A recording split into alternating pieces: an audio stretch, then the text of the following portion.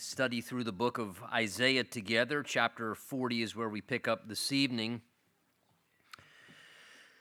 And you'll certainly notice there's a real change that transpires from Isaiah chapter 40 onward now to the closure of the book. The first 39 chapters really had a very strong tone in a lot of ways of judgment, particularly chapters 1 through chapters 35. We saw in our last few studies together, chapters 36 through 39 give us the historical narrative of some of the events that happened during the days of King Hezekiah that were some of the backdrop of the first 35 chapters, and they were inserted there as kind of a little bit of a historical narrative and also to break up, I think, really the transition from the first 35 chapters to where the tone of the book starts to change now in chapter 40 through the remainder of Isaiah's prophecy. Chapters 1 through 35, as I said, were a lot of references to judgment against the nations and even against God's own people because of their rebellion against the Lord, living in idolatry, rejecting God's word, many of the flagrant things that they were doing in disregard to what it meant to live for God. And now the tone shifts, we'll see, beautifully, and it's much more easier in some ways to digest, I think, some of what's here in chapter 40 and on.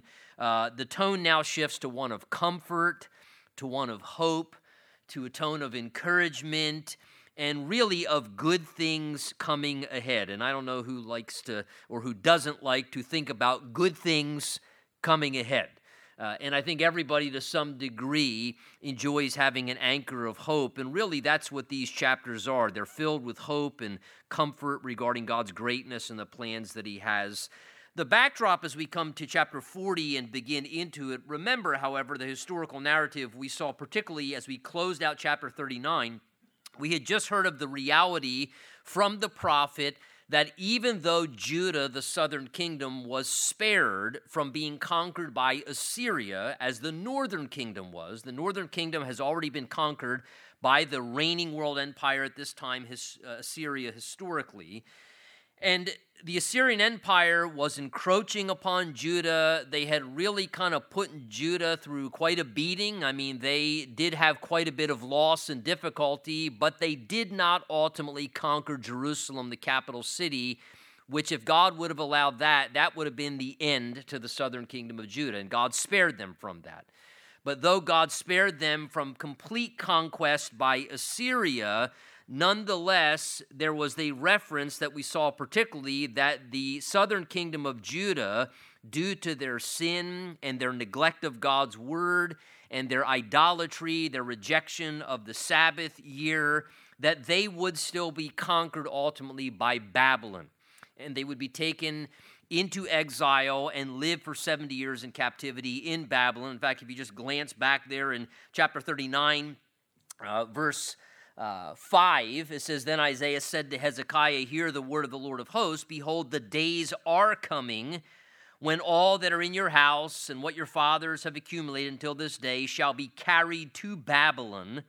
Nothing shall be left, says the Lord. So there'll be a complete conquest of the southern kingdom of Judah as they were conquered by Babylon, the next coming world empire. And they shall take away, he said, verse 7, some of your sons who will descend from you, whom you will beget, and they shall become eunuchs in the palace of the king of Babylon. As we referenced, we know some of that is very clearly described right in the book of Daniel. In Daniel chapter 1, we know Daniel himself, his friends Shadrach, Meshach, and Abednego. Clearly what's described in verse 7 is a description of exactly what would happen to them. So you have this kind of difficult news that the prophets just brought to them that you're going to be conquered, your sin is going to catch up to you because of their idolatry, their rejection of God's word. They would be conquered, they would be taken into exile in Babylon, and those were going to be difficult times and difficult years, yet it's right on the heels of that now that the tone shifts. And in chapter 40 and onward, we begin to get these promises, however, despite their failure, despite the fact that they were going to suffer the consequence of their sin and their wrongdoing to some degree circumstantially, that God was promising forgiveness, he was promising restoration, He's speaking to them about the future deliverance, that he was going to bring them back and he's going to restore them after the captivity in Babylon. And the Lord himself had a hope and a glorious future ahead, and he wanted them to be encouraged by that.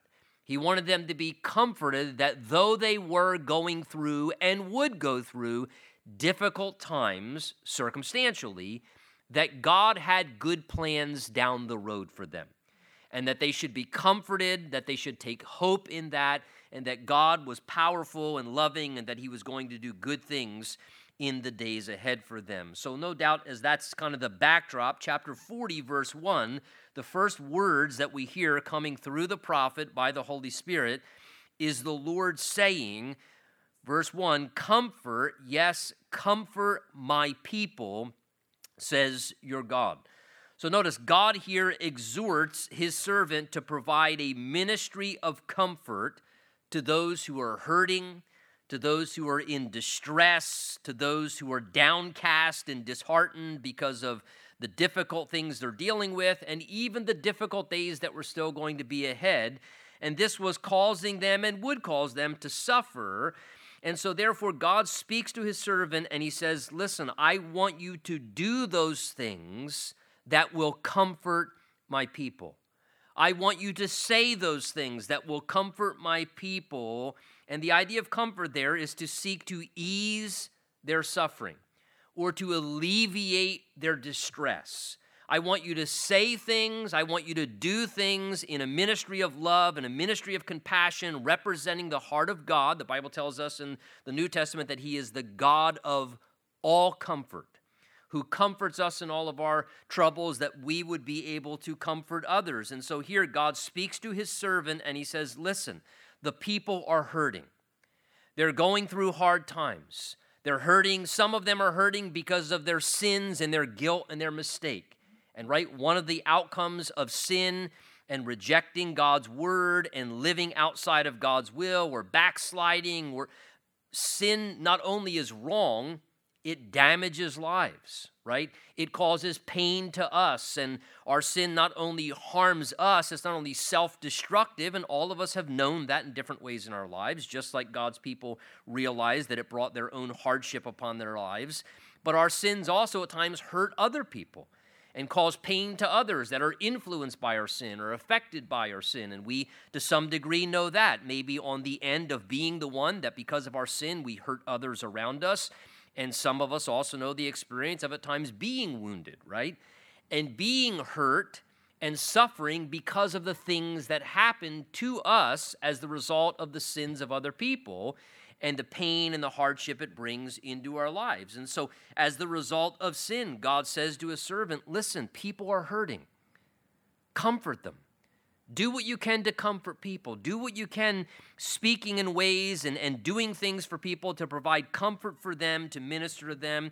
Sometimes people are hurting and it has nothing to do with sin. It's just hardships and tragedies of life, loss and difficulties and tragedies that unfold, emotional pain. Sometimes people are hurting and they need comfort and alleviation of pain and suffering physically. So there are lots of different ways at times that people around us can benefit if we were as well to take the exhortation that God gave to his servant, the prophet here, to take this to ourselves, that God would say to us, comfort my people.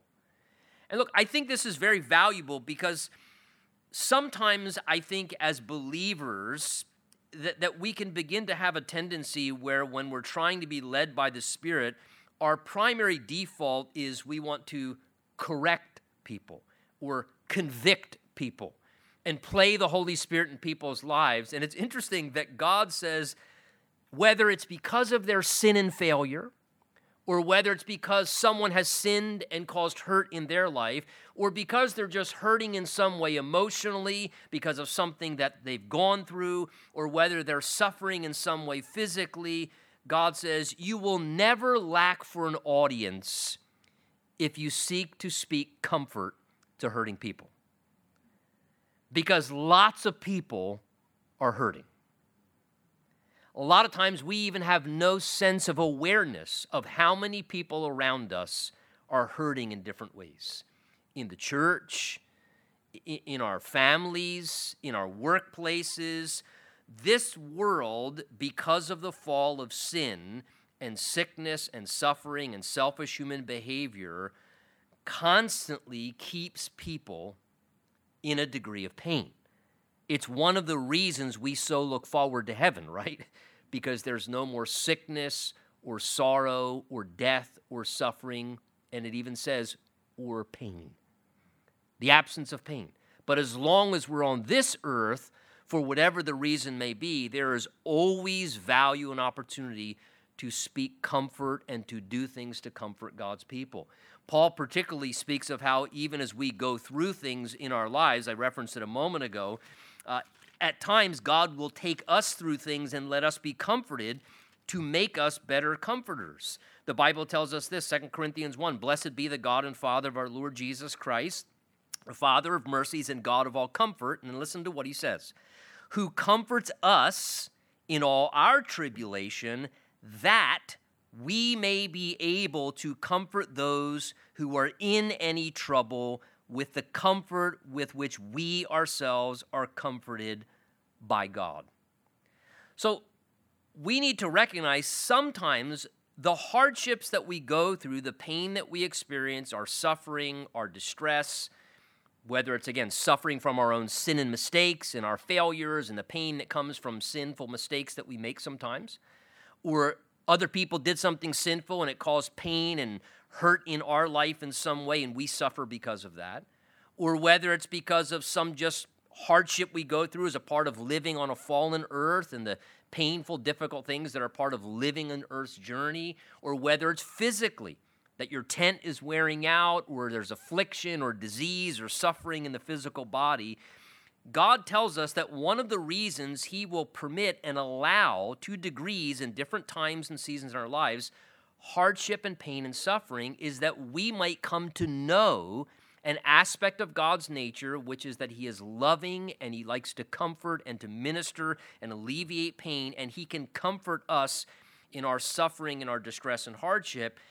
And that is also not only just for our individual benefit, but it's also so that we can be qualified channels on this earth, he says, to then comfort other people better. Because until you have needed to be comforted, until you've received God's comfort, a lot of times we're really not the best qualified at trying to comfort other people. We say things we shouldn't say, we do things we shouldn't do, but when you go through a few things, and you've experienced pain and distress and hardship, and then you encounter God's comfort as he ministers his comfort to you, it's amazing how through that process, God always gets maximum mileage out of everything that he allows to happen. He's a really good steward. That what God also does is he says, I've comforted you, that mattered to me most, but now what I've also done is I have prepared you, because there are going to be 2, 3, 5, 10, 12, 20 other people as you continue on your journey that are going to need that same kind of comfort. And now I've equipped you to be my comforter. And now you can be my representative to help them, because there are hurting people all around you. And so God here says to his servant, his first concern, even though the people were going to go through hard times, he says, comfort, yes, comfort my people, says your God. And then he tells him one of the things particularly to comfort them regarding. He says, speak comfort to Jerusalem, to the people there in the southern kingdom of Judah who had failed, who were going through the hardship because of their own sin against God. Speak comfort to Jerusalem and cry out to her. And interesting, that term there, verse 2, when he says speak comfort to Jerusalem, it literally is a term that conveys the idea of communicating to the heart in the Hebrew. And so the idea there is that God's saying, look, don't just say theoretical, terms or comment. Speak to people's hearts. If you're genuinely going to comfort someone, you don't want to speak some intellectual knowledge to their head. I think one of the most insensitive things Christians do sometimes is they just throw a Bible verse at somebody on occasion, thinking that that's just the best way to comfort somebody.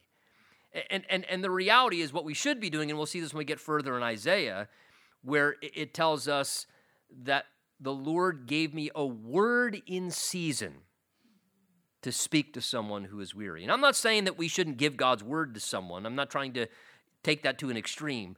But what we need to realize is sometimes the best thing to say would be perhaps something that is a timely word in season that the Spirit of God gives to us that is very appropriate to comfort. And it may not be just some cliche statement that just seems like maybe the right thing to say in the moment. Sometimes, honestly, saying less is actually saying more. And here he says, speak to the heart. Literally, the Hebrew is, as he says that term, speak comfort. It's a different term than in the verse 1 above it. Speak to the heart, speak comforting to Jerusalem, and cry out to her. And this is what he says to comfort them regarding. That her warfare is ended, that her iniquity is pardoned, for she has received from the Lord's hand double for all her sins. So God gives Isaiah the prophet here some reasons that the people could take comfort regarding. And he says, Isaiah, tell them these are things that they can take comfort in. First of all, he says that the warfare, the burdensome battle that they had been undergoing, the hard difficulty where it felt like that they were in constant battle in a long war, and sometimes that's what it's like, right? We feel like that we're just in battle after battle after battle, and sometimes a trial can feel like just like you're in a combat zone in the middle of a war, and it is just one battle after another, just continuous warfare. And he says, I want you to comfort my people and let them know, he says, that the time of warfare has ended. That things are going to settle down.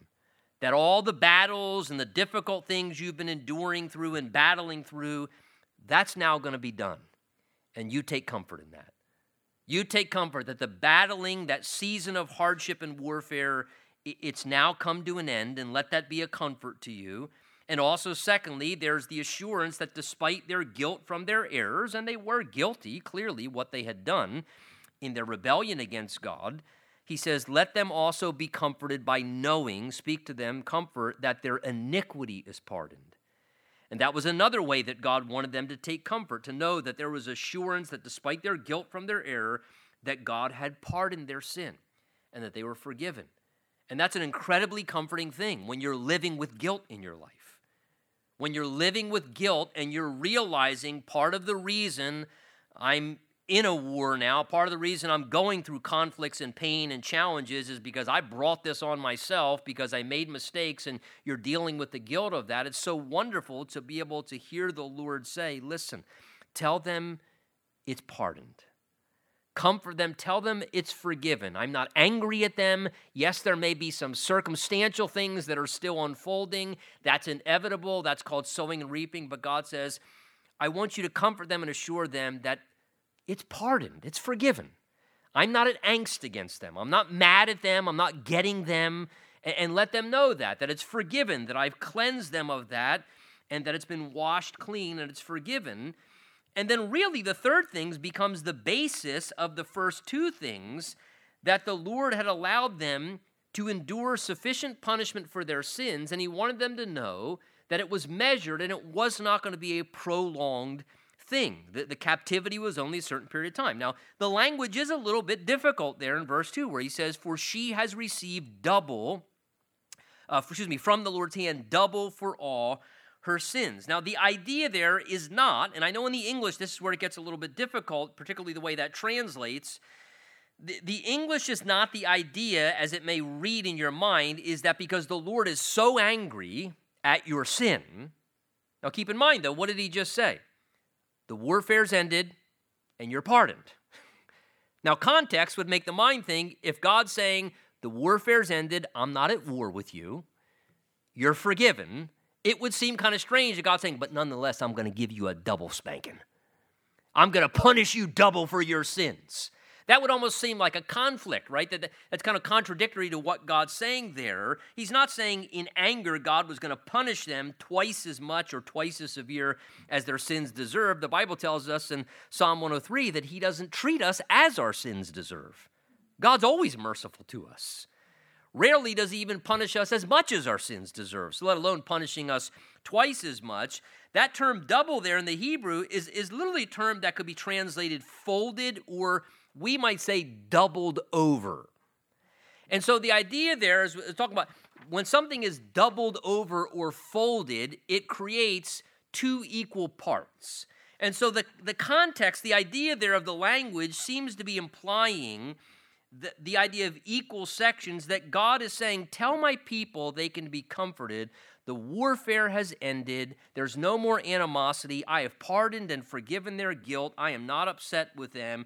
And the reason is they have received an equal, sufficient portion of suffering for their sin already. The captivity perfectly meets, if you would, the punishment meets the crime, God's saying. I'm not going to punish them more than what's necessary.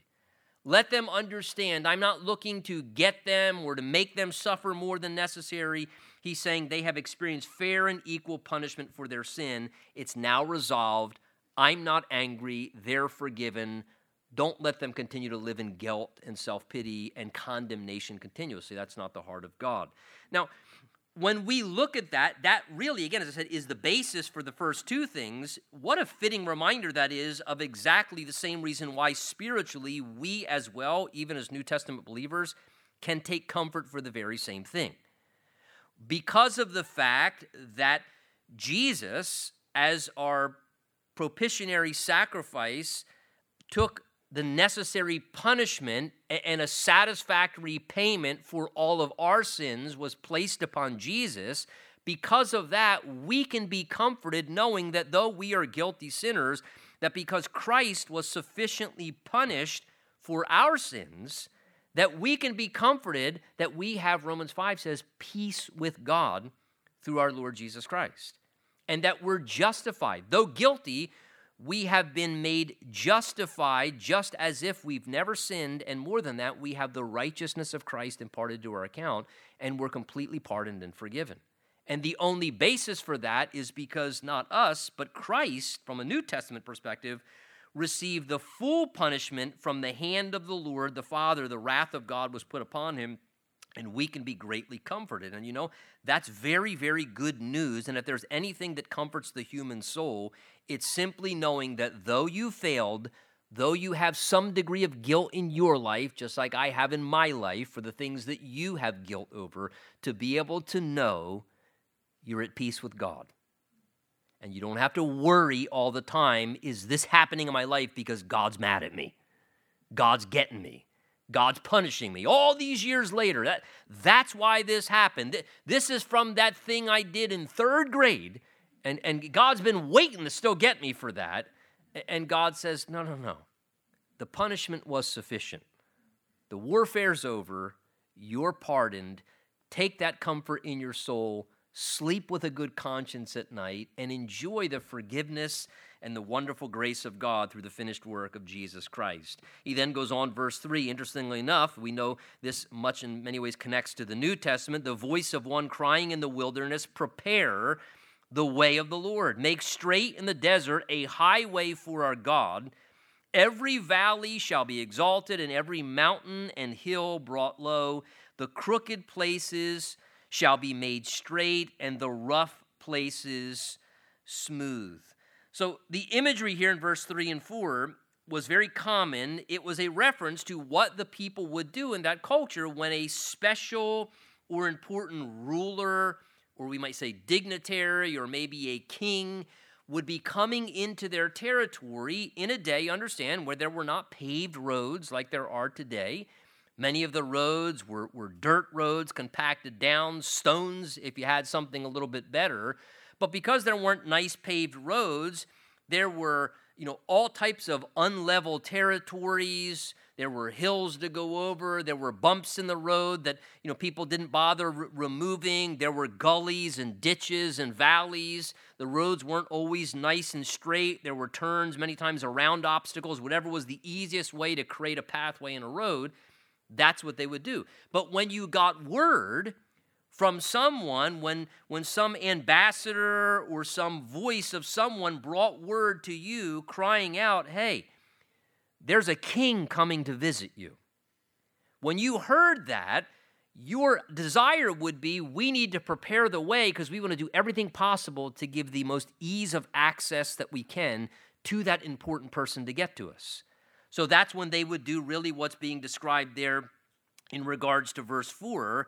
Every valley, every low point would be filled in and lifted up and exalted to make it level. Every mountain and hill, they try and bring it low. They try and level off any bumps or obstacles, and any crooked place, they would try and straighten them out. And the whole purpose behind that was it was an expected thing to do whatever you could to make ease of access for that important person, for that king, for that ruler, to be able to provide visitation to you. It was a great honor. So you wanted to prepare the way so they could get to you as easily as possible and that you could have an experience with them. Now, of course, this was being applied here spiritually. The voice of one crying in the wilderness, prepare the way not for a earthly king or a human important dignitary, but here, prepare the way of the Lord. Make straight, he says here, in the desert, a highway for God. That is, prepare the way so that you can experience a visitation from God, an encounter with God. You know, when we think of valleys, valleys are gaps where things were missing, where things needed to be filled. And honestly, spiritually, we have a lot of gaps in our lives, do we not? In our lives, there are gaps, there are insufficiencies, there are gaps between what we should be and what we're not. And we know there are different gaps in all of our lives. There are gaps in our prayer lives. There are gaps maybe in our Bible reading. There are gaps in our devotion and obedience to the Lord. And there are gaps between where we should be spiritually and where we know we're really at spiritually. And there are gaps that need to be filled in our lives. In the same way, he just talks about leveling mountains. Mountains are large barriers, and hills are things that need to be overcome in order to pass through. And we as well, spiritually, all have barriers in our lives. There are things in our lives spiritually that become like obstacles that hinder us. Maybe there are struggles with sin. Maybe there are attitudes that are wrong. Maybe it's apathy spiritually or whatever it may be. But there are many times we find are spiritually things in our life that are barriers and obstacles that hinder us from having the experience with the Lord that we ultimately could and should have with the Lord. In the same way, he describes taking the curves and trying to straighten things out. Curves slow things down. And I think we should ask ourselves from time to time as we seek to prepare the way of the Lord spiritually for ourselves, is there anything in my life spiritually that needs to be straightened out? Because I don't want anything to hinder me from having the fullest encounter and experience with the Lord that I possibly could. And God's no respecter of persons. God wants to visit us. God wants to encounter us. The Lord wants to come to us. And we should be spiritually just like they would literally, practically. The prophet here says, listen, you know how to do this for earthly kings. I'm telling you, prepare the way of the Lord. Make a highway for God to come and to visit you. Do you want to encounter God? Do you want to experience His presence? Interesting that the Holy Spirit tells the prophet to say to God's people, there's a part where it's a responsibility on our end to do what we can to prepare ourselves to have an experience with God. There is a part that is on our end. Does God want to visit us? Does God want us to encounter Him? Yeah, but it is a relational thing, and there at times are certain things that we can and should do to prepare ourselves so that we can have that full encounter with God. And sometimes the voice of the Lord to us is, hey, what do you need to do to prepare the way of the Lord to be able to come and to visit you, to have that encounter with Him? Notice when we do such things, verse 5, it's almost as if there's a promise, an encouragement, or an assurance. He says, and the glory of the Lord shall be, notice, shall be revealed, and all flesh shall see it together, for the mouth of the Lord has spoken. So God's assuring the people here, if they make proper preparation spiritually, that His powerful presence would be revealed to them. That the glory of the Lord, He doesn't say might be revealed, He says shall be revealed. God says, if you prepare the way, I'll come. If you make yourself ready, I'll visit you. I'll reveal my glory to you, and I will come, and you will experience my glory and my power and my presence in the fullest extent. Now, Of course, when we read these verses, we know that they prophetically speak very beautifully of what the heart of God was, where literally the glory of God would come in the person of the Lord Jesus Christ as he came to the earth as the extension of God, the Son of God. Jesus came and visited the earth and brought the kingdom of God in all of its glory embodied in his flesh. And of course, we know verses 3 and 4 here. All the gospel writers in the New Testament attach these verses to the ministry of, do you remember who? John the Baptist, right? That John the Baptist, verse 3, whenever they saw him ministering, the gospel writers refer to him as the one who was the voice crying out in the wilderness to the people of God, to the Jews, saying to them, prepare the way of the Lord. You need to get ready. You need to get right. You need to repent of your sins, deal with things in your life, and get ready because the Messiah is coming. Get yourself ready. Prepare yourself. Make things straightened out in your life spiritually to whatever degree you're responsible for, and make a highway for our God because the King of Kings, the King of Heaven, is coming. John himself, in the Gospel of John, even himself attaches this very verse, verse 3, speaking of himself when they asked him, who are you? Are you Messiah? And he said, look, I'm not the Messiah. I'm just the voice crying out in the wilderness. And how interesting. You have to wonder if John, as he was seeking God and he's out in the wilderness and the call of God is upon his life and he's trying to determine, what God's leading him to do by the Spirit. And in the midst of that, perhaps John reading the scroll of Isaiah and reading verse 3, the voice of one crying out in the wilderness, prepare the way of the Lord, make straight in the desert a highway for our God. And John realized, that's it. That's what God's called me to do. That's my ministry. And from the Word of God, he realized that's all I'm supposed to be. I'm just supposed to. And I love the fact that a voice. And that's all John sought to do. One of the things that's so beautiful about John's powerful ministry in preaching, John, the Bible says, never did a sign, never did a miracle, but Jesus calls him the greatest prophet that ever existed because he did one thing and he did it really well. He just pointed people to Jesus. All he sought to be was a voice. Do you see a voice? Right? We hear a voice. A voice communicates truth. A voice can guide us. A voice can direct us. But you don't see a voice. And that's what John tried to be. Remember, John said, I must decrease. He, Jesus, must increase. Whenever the Lord calls us to serve him or to speak for him, it's a really wonderful thing to do everything we can to be as invisible as possible in the process. And let people hear nothing more than the voice of the Lord. And it's not about our image, our presentation, who we are. It's the reality that we want people to hear the voice of the Lord speaking to them. And I love that this is the way that John's ministry is described. He was just a voice speaking about the Lord, telling people to be prepared. Verse 6 goes on to say, and the voice then said, cry out. And he answered and said, what shall I cry? In other words, you want me to declare something. What do you want me to declare? And this is what God wanted declared. All flesh is grass, and all its loveliness is like the flower of the field. The grass withers and the flower fades because the breath of the Lord blows upon it.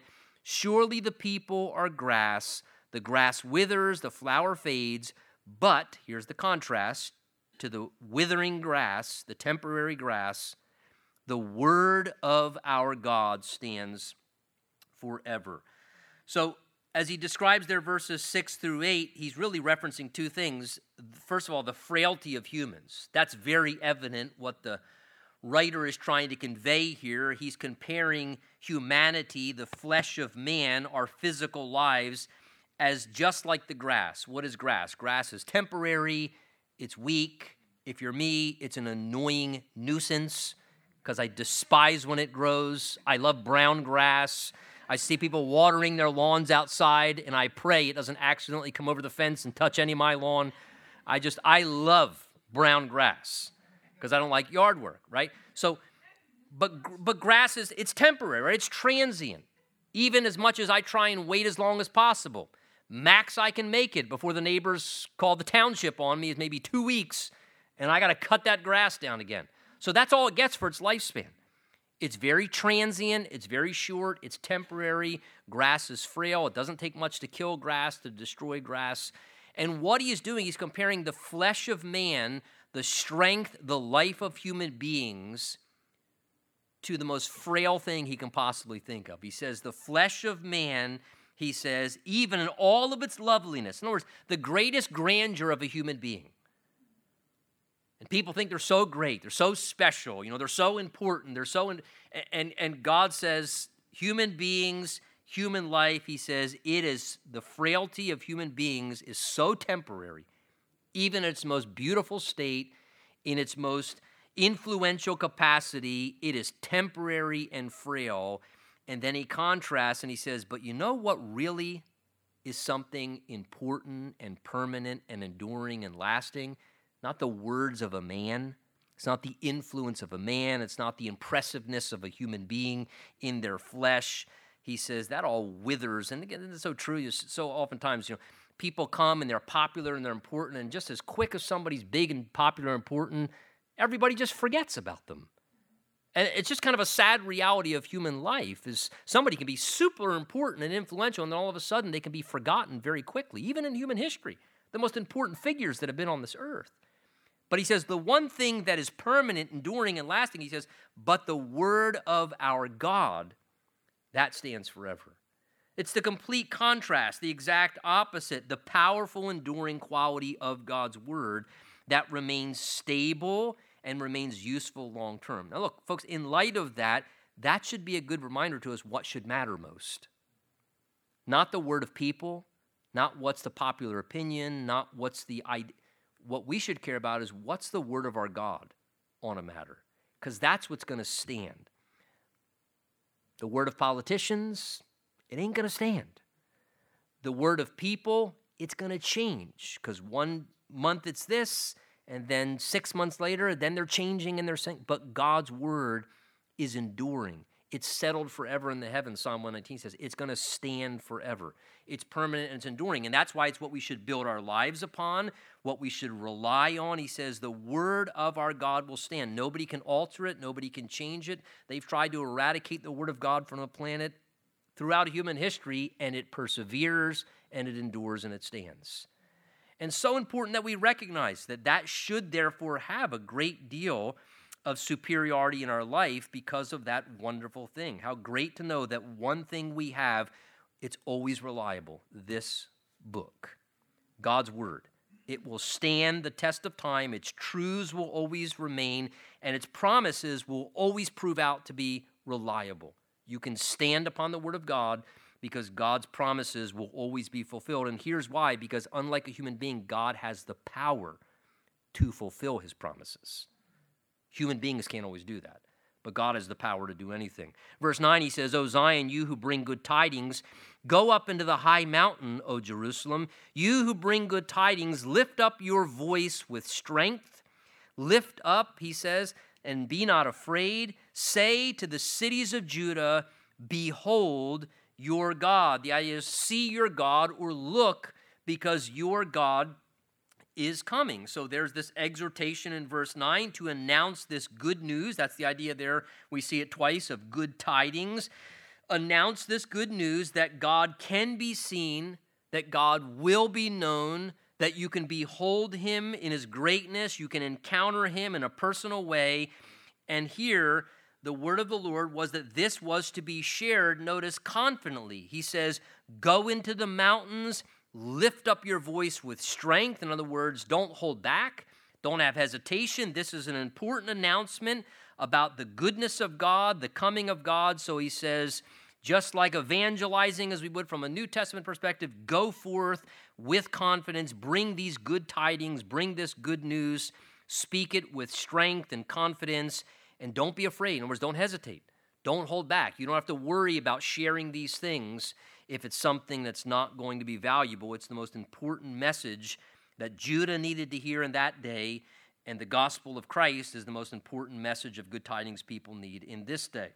Verse 10, he goes on to say, and behold, the Lord God shall come with a strong hand, and his arm shall rule for him. Behold, his reward is with him, and his work is before him. So this describes the Lord coming to his people and doing such with great power.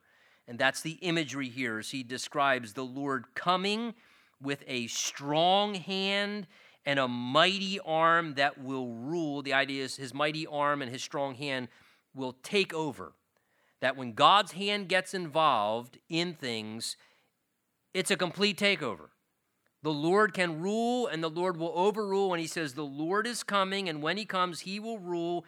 He will take over control by his mighty hand and his strong right arm, and he will resolve problems, and even better than that, and he says, and he will ultimately bring his reward with him. In other words, he will reward those who have been faithfully trying to honor him as they've been struggling under the weight of the difficulty of those who have been rebelling against him. And he says, listen, I'm coming.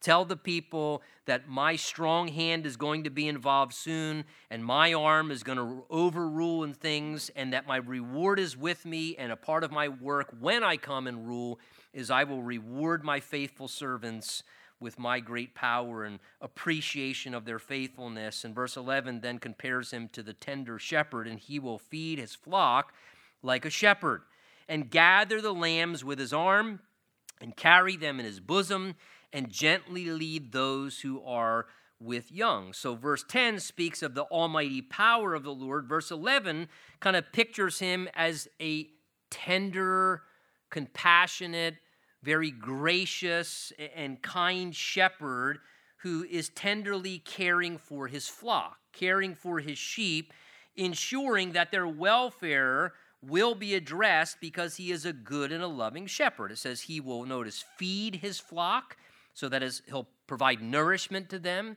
He'll supply what's necessary to keep them healthy and strong by feeding them and nourishing them. And also, like a good shepherd, he would be gently helping those even who were weaker among them. Because he says there in verse 11 regarding tending the flock, he will gather the lambs with his arm very tenderly. And the difference between a lamb and a sheep is typically, they say, that at the 12-month and under age span, that's considered a lamb, a younger lamb, where after 12 months, they're considered sheep. So the picture here of a lamb is those who were younger among the flock, those who were weaker and more vulnerable because they're younger, they're still tender lambs.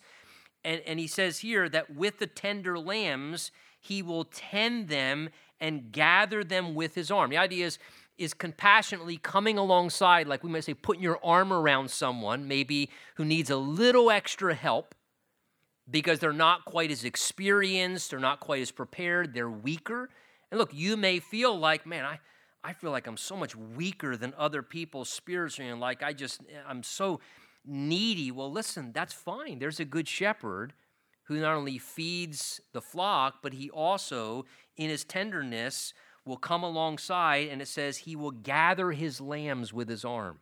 And he pulls the weaker lambs to himself. And even more than that, it says he's willing to carry them for a season in his bosom. That is, he carries the weak close to his heart, keeping them close, protecting them. And then verse 11 also speaks of the leading of the Lord as a good shepherd. It says he gently leads, notice, gently leads those who are with young. What's that describing? That's describing those who are expectant, those sheep that are pregnant at the time with lambs.